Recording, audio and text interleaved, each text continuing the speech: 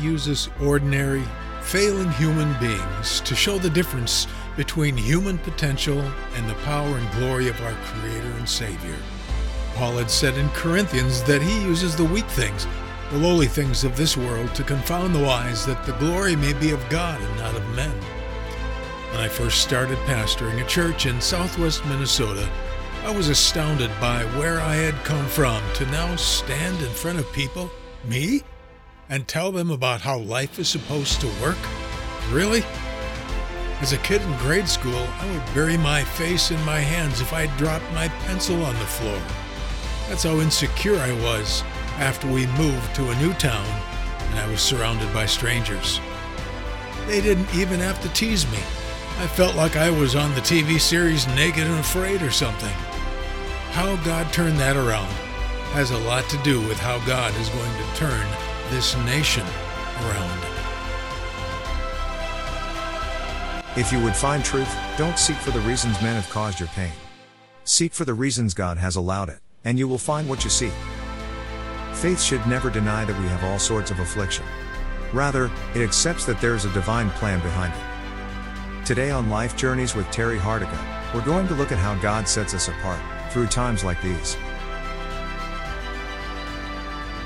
Before God can show us His glory, He has to allow us to be stripped of our own glory. I didn't know at the time, but my weakness was then, as it is now, all about being in a position where we're convinced that we need God. In America today, we're being dismantled because God is allowing it. He's letting the full fruit of years of sin in our society, our political system, our education, courtrooms, and entertainment industry to ripen, and it's painful. But God never sends us into deep water without a positive reason. I like what someone said, if God has let you get in over your head, it's because your enemy can't swim. Now, we're there, and we better learn to swim ourselves. This nation is about to enter into a time of dismantling where we're going to be stripped down to the only things that are truly needed. It's God's nature to shake everything that can be shaken until only the things that can't be shaken are left. In John's revelation of the end times, we see great and awful things being allowed in the earth, but frequently, John's heavenly description of earthly battles changes. The eyes of the reader are directed heavenward, so we don't lose heart when the props we've depended upon are taken from us. We're going to touch down on one of those glimpses as we see the hand of God. Great tribulation had been seen to this point by John, and now we read these words. And after these things I saw 4 angels standing on the 4 corners of the earth, holding the 4 winds of the earth, that the wind should not blow on the earth, nor on the sea, nor any tree. John saw what no meteorologist would even dream of seeing. Talk about a science fiction type of event. As far as science is concerned, this is fiction. Angels are stopping all the winds on earth. What would John think of this? How would it impact him? Or you? My wife might say, I think we're going to die. It seems like the calm before the atomic bomb or the hurricane or some other disaster. This is no ordinary wall that the world has come up against. Men would know what John knew. This is truly an act of God. But how would this impact those who read what John wrote? How fragile is the earth in the hands of God? How great is the power, the depths and heights, the knowledge and sovereign ownership of this creation. There is certainly a greater backdrop for all that we see than what we could ever begin to understand. As I'm saying this, I'm sensing an urgent call for this coming election. Stop looking at voting Democrat or Republican. Too many people are still doing that, and they're voting blind. We need to be voting good and evil, light and darkness. This is what's moving the whole earth in the direction that we're heading in, and we're about to see there is a God. Angels holding back the winds of the earth, the Bible shows us. The things that determine our destiny are way, way out of our hands, except, of course, by prayer and faith and living in love. Sustainability, you say? Global warming? Meteoric total extinction events? Evolutionary creation? Abortion of God's greatest creatures? Child's play.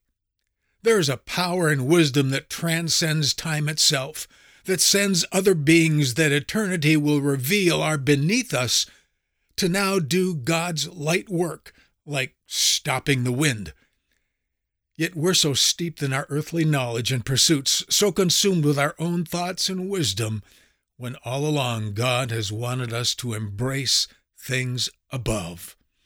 Now understand, I'm not saying that Revelation chapter 7 is going to unfold in the next couple of months, but we are learning about how God operates from the blueprint of spiritual warfare given in the book of Revelation.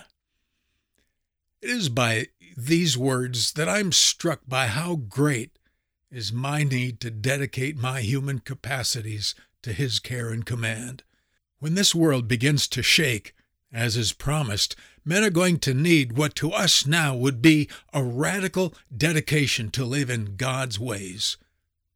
Therefore, when we see the final dress rehearsals of ultimate spiritual warfare break loose on the earth, we had better learn to take our cue from heaven instead of the media's shameful, selfish agendas. In this present struggle, people are finding it difficult to minimize the political struggles that have devastated our cities and economy, and the health threat that has taken tens of thousands of lives. Fear has driven those to frustration, carnality, hatred, and ugliness. A much greater reality, as seen in this verse alone, needs to turn our consciousness to things above. Do you wonder about the wind of God? In measure, when it shoots forth, thou wilt debate with it, the Bible says. He stays his rough wind in the day of the east wind. By this, therefore, shall the iniquity of Jacob be purged. And this is all the fruit to take away his sin, when he makes all the stones of the altar as chalk stones that are beaten in sunder. The groves and images shall not stand up. Yet the defenced city shall be desolate, and the inhabitation of men forsaken, and left like a wilderness. Those words from Isaiah 27. When God has come to purge the earth and its inhabitants are shaken by that which shows how small they are, it's His intention to remove sin from the earth. The violence with which it happens shows us the depths to which sin has taken hold now. Yet God is going to remove every particle of its poison in every high and hidden place one day. What does that have to do with a little boy too insecure to let a pencil drop from his desk without shame? Listen, God will take people who are at the end of themselves, no matter where they are, and over time, He will show them that when the wind stops blowing, there is a calm before the storm, and God is with us. He'll empty us so we may be filled with Him. We're like sponges, you see, who are squeezed tightly by this world and then plunged into a bucket of living water. As His grip is loosed, we draw in the refreshing revelation of the presence and glory of God. We can now see and believe. God has no intention of abandoning us, ever. When there's no hope left to see, we can know that our eyes are about to behold the glory of God.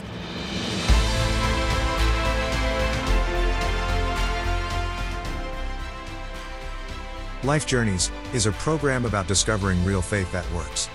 There is a reason for every trial. We can find God's answers when we stop demanding our own way, when we forgive and look up and let God simply be God. Thanks for listening today.